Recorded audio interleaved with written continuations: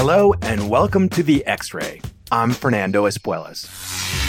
First, let me explain what we're doing here.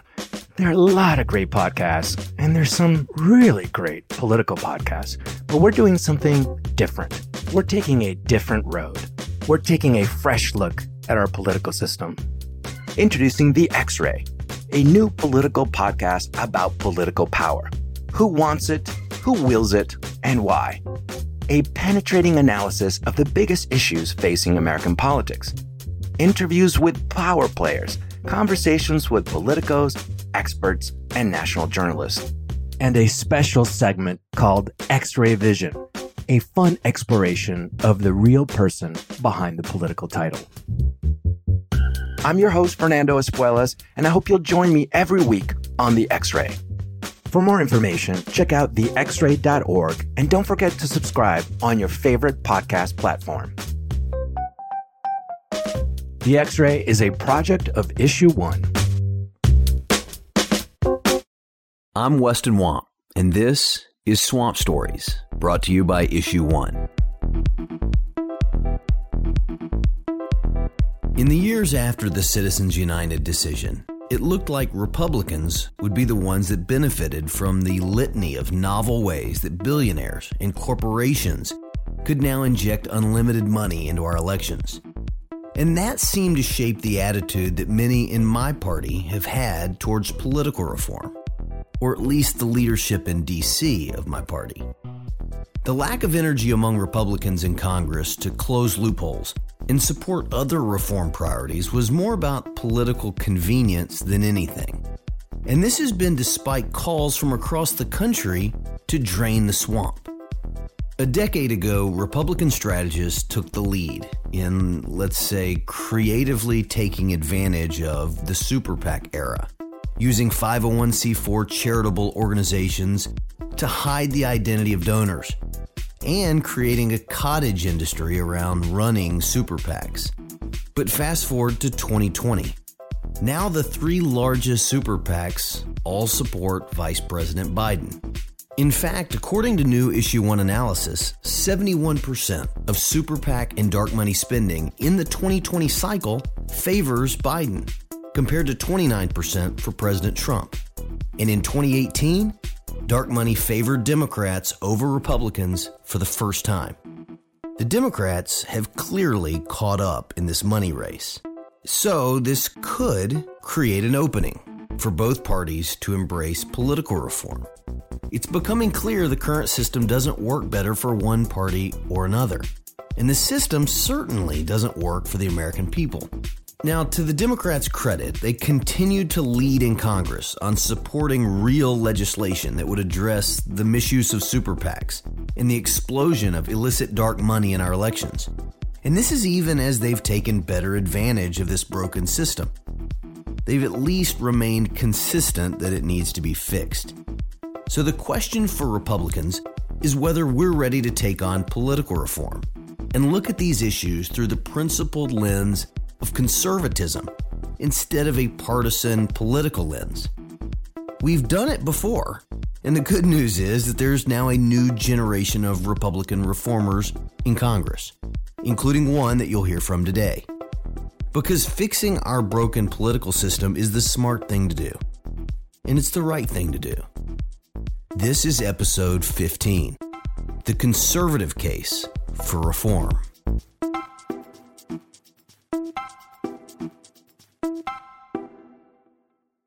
From a conservative perspective, I think we don't understand the extent to which dysfunction in Congress enables the growth of the bureaucratic state and the growth of the executive branch and the growth of the power of the presidency.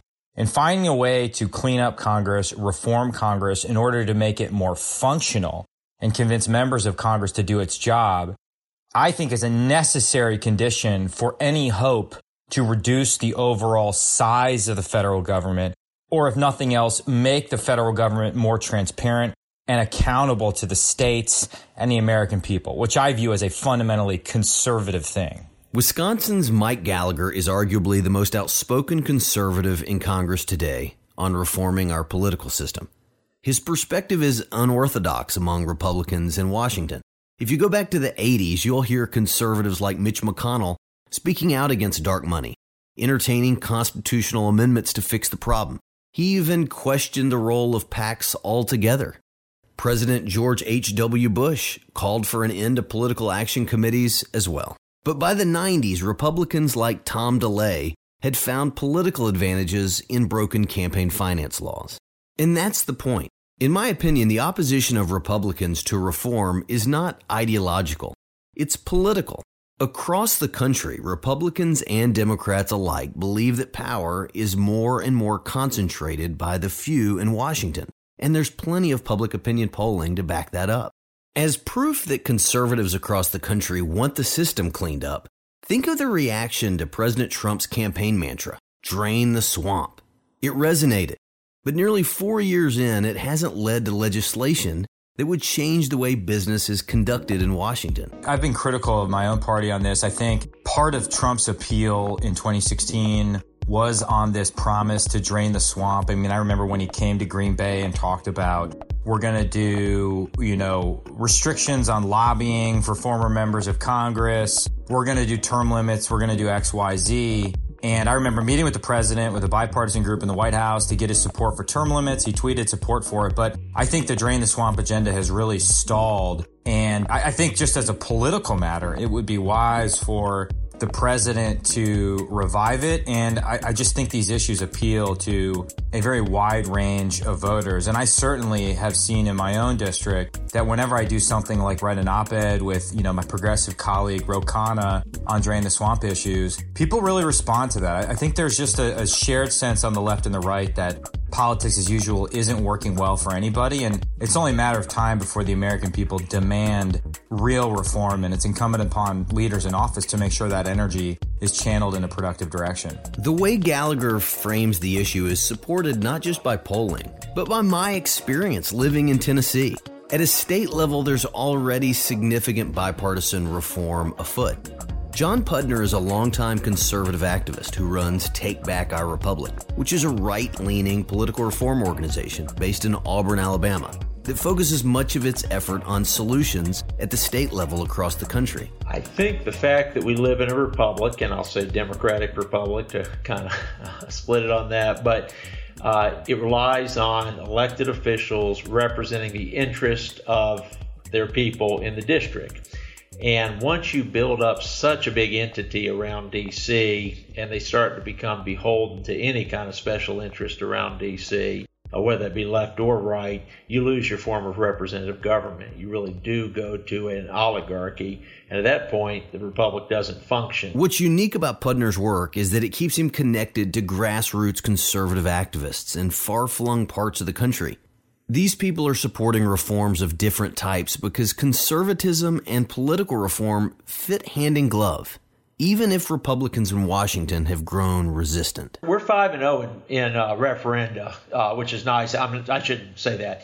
We've been part of referendas, 5 winning referendas with no losses so far, and that's been reaching out to conservatives on elective issues such as not letting someone do away with an elected school board, which would have been for control of pensions, really, gerrymandering reform, money in politics reform, particularly in the Dakotas where you could basically buy a legislator a car while you're bidding on a road project, which we pointed out. I mean, just, undisclosed and not against the law. Let's remember what conservatism is all about. We believe in conserving the founders' vision for America. And as the world changes, that requires creativity and good policy in order to protect the dream of the Declaration, the checks and balances of the Constitution, and the rights guaranteed in the Bill of Rights. The most profound part of that vision are the rights of individuals, rights that come not from a government, but from a creator. All men are created equal. Those words echo through suffrage and the civil rights movement, and they represent a radical shift in the relationship between government and the governed. And as I've shared before, what draws me to political reform is that I believe it is the work of forming a more perfect union and fighting for the rights of those who don't always have a voice. That, to me, is deeply conservative, even if it's not very Republican in the current environment. Call me old school, but the limited role of the federal government wasn't just an arcane argument made by our founders. They cared about power remaining close to the people. So to Congressman Gallagher's point, when government is dysfunctional, it grows. Where there's a lack of transparency, there's a lack of accountability, leading also to a growth of government in so many cases.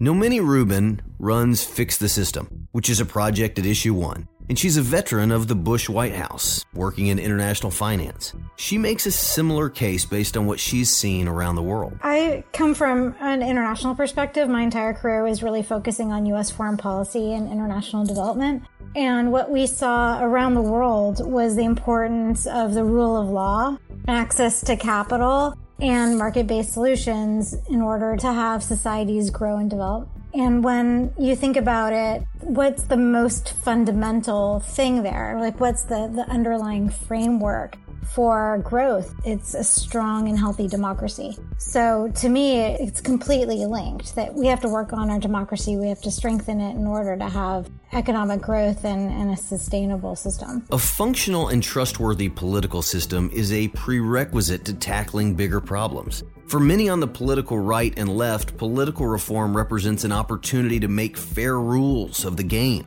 that ultimately benefit everyone from all perspectives. How can climate change advocates make headway if Congress is bought off by fossil fuel lobbyists? How can healthcare costs be lowered if pharmaceutical companies have a stranglehold on policymaking? And how can fiscal conservatives make headway on the national debt if there isn't transparency in government spending and campaign spending so that we know who is giving what and expecting what?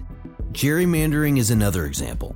Both parties do it, and it's voters who ultimately lose out. I started caring about gerrymandering when my husband ran for Congress in Maryland. He's a Democrat, and we had to tote our 3 kids all around the state. And my kids were like, why are we practically in Pennsylvania when we live near D.C.? And I was like, oh, well, I'll get you a coloring book and you can kind of see the shapes of our state. And there wasn't one. So my middle daughter and I, she was 9 at the time, made a coloring book called The United Shapes of America.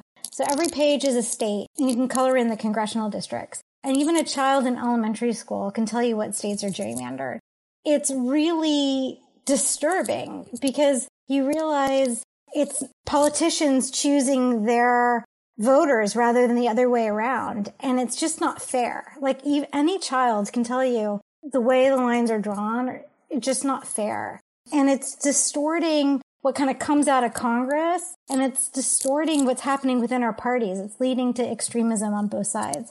So I think gerrymandering is a really important issue because it's structural. And when we fix gerrymandering, you actually fix a huge range of other issues that we're all contending with, where people in Congress aren't getting along. They're not focusing constructively on issues, and they're pandering to the far reaches of their parties rather than the core voters in their districts. I call myself a child of the political reform movement because as a young boy, my father ran against a longtime incumbent congresswoman who was raising the vast majority of her campaign money from PACs, not individuals. And so when he got to Congress, he kept the promises he'd made to voters back home, and he continued to fight for reforms to our political system. His most notable moment as a reformer came as an ally of Senator John McCain's on the Bipartisan Campaign Reform Act, which is now best known as McCain-Feingold. Senator McCain in many ways embodied the conservative case for reform. He passionately fought for a level playing field, and like few politicians in modern America, he was known for putting country over party. He did that when he led the passage of the only major campaign finance reform in a generation back in 2002. But I'd also like to point out that what we've really done is for a couple of 100 million Americans is to give them the opportunity to be heard again here in our nation's capital as we pass laws and policies and rules and regulation that affect their daily lives.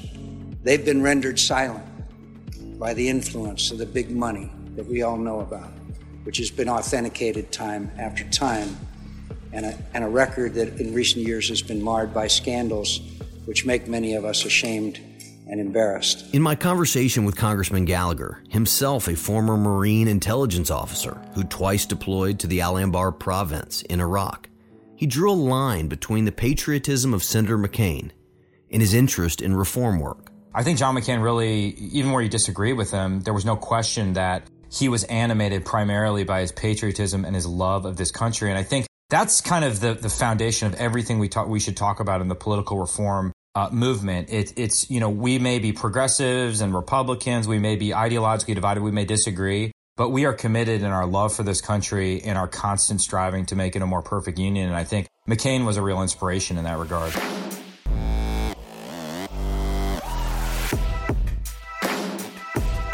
We'll be right back. If you like what you've heard in this podcast, then you need to read The Fulcrum. It's the only news organization dedicated exclusively to covering the fight for democracy across the country, from gerrymandering and money in politics to voting rights, election security, and everything in between. Read their stories and sign up for their newsletter at fulcrum.us. All right, let's get back to it. In many ways, it's fitting that military veterans like Senator McCain and Congressman Mike Gallagher would be among the conservative leaders who looked beyond the politics of the moment to promote reforms that will strengthen our elections and our institutions. I spoke with Luke Knittig, who is the Senior Director of Communications at the McCain Institute, and he agreed. The legacy of Senator John McCain is about far more than partisan politics. We really pride ourselves on carrying forward the sort of things that Senator McCain stood for, and that was opportunity, human dignity, and really, you know, things that you kind of think of looking out for the little guy or looking out for someone who is oppressed. And yeah, I think you're right. Moneyed interest or less than fair playing field, certainly connects to that. As we reflect on conservatism and political reform, and we hearken back to the days when Senator McCain worked with George W. Bush to get major reforms signed into law, it's worth noting that 6 years later, McCain went on to be the Republican nominee for president. Can conservatives lead on political reform? Absolutely.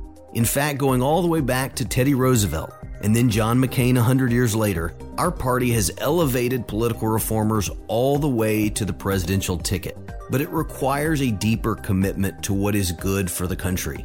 It requires men and women on my side to look past politics and who might benefit, to do the right thing for the long-term good of the country. In fact, back in 2002, when McCain-Feingold, which was known as Shays-Meehan in the House, was being debated hotly on the House floor, my dad spoke to his Republican colleagues about the politics of reform in a way that resonates 18 years later. But I've never been able to measure whether reform would help one party or hurt the other party, and at different times I felt that maybe one had an advantage or not an advantage, and I don't know how this will end up in terms of who gains the advantage, but I truly believe that this measure will strengthen the two-party system. Now, the two-party system he was talking about has seen better days, admittedly. But the point is, all ships rise if the rules are fair. Reform is a matter of principle, not a matter of politics.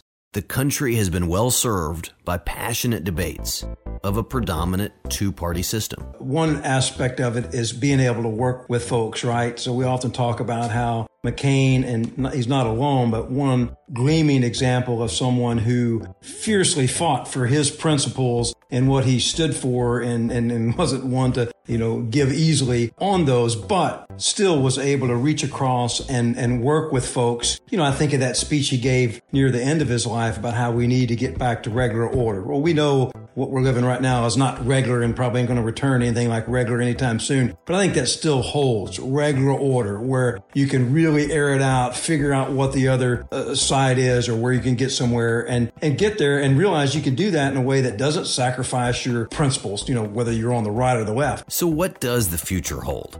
How do we get back to regular order, so to speak? How do we get back to 2002, when prominent liberals and prominent conservatives found agreement that the system needed fixing for all of our good? Congressman Gallagher is optimistic that there may be an opportunity ahead. I will admit campaign finance is a ridiculously tricky topic. And so I think wisdom probably lies in small steps that can help us go in the right direction, reforms that range from changing the congressional calendar to prohibiting members from fundraising while they're in Washington, or just, on the super PAC side, requiring full transparency so that people know who paid for the ads, or if nothing else, something along the lines of the Honest Ads Act, which applies the same disclosure requirements to online ads as those that exist for television ads. But I do think, given now that conservatives are realizing that Democratic super PACs are spending more money, I think, in this election than conservative super PACs, and Democratic super PACs are in some cases messing in conservative primaries, they're realizing how ridiculous this problem has gotten. And so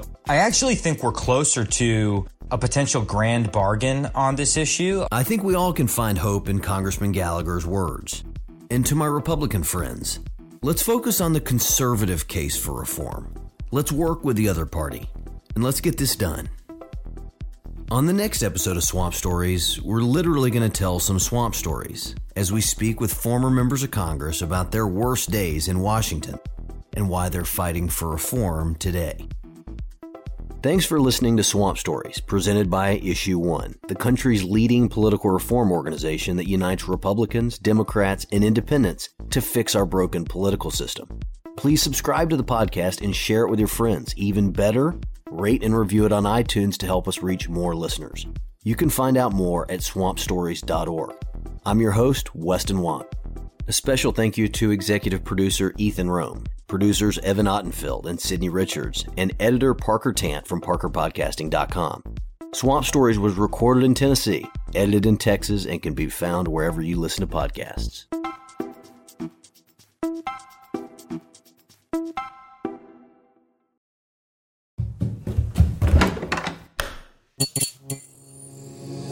This podcast is part of the Democracy Group,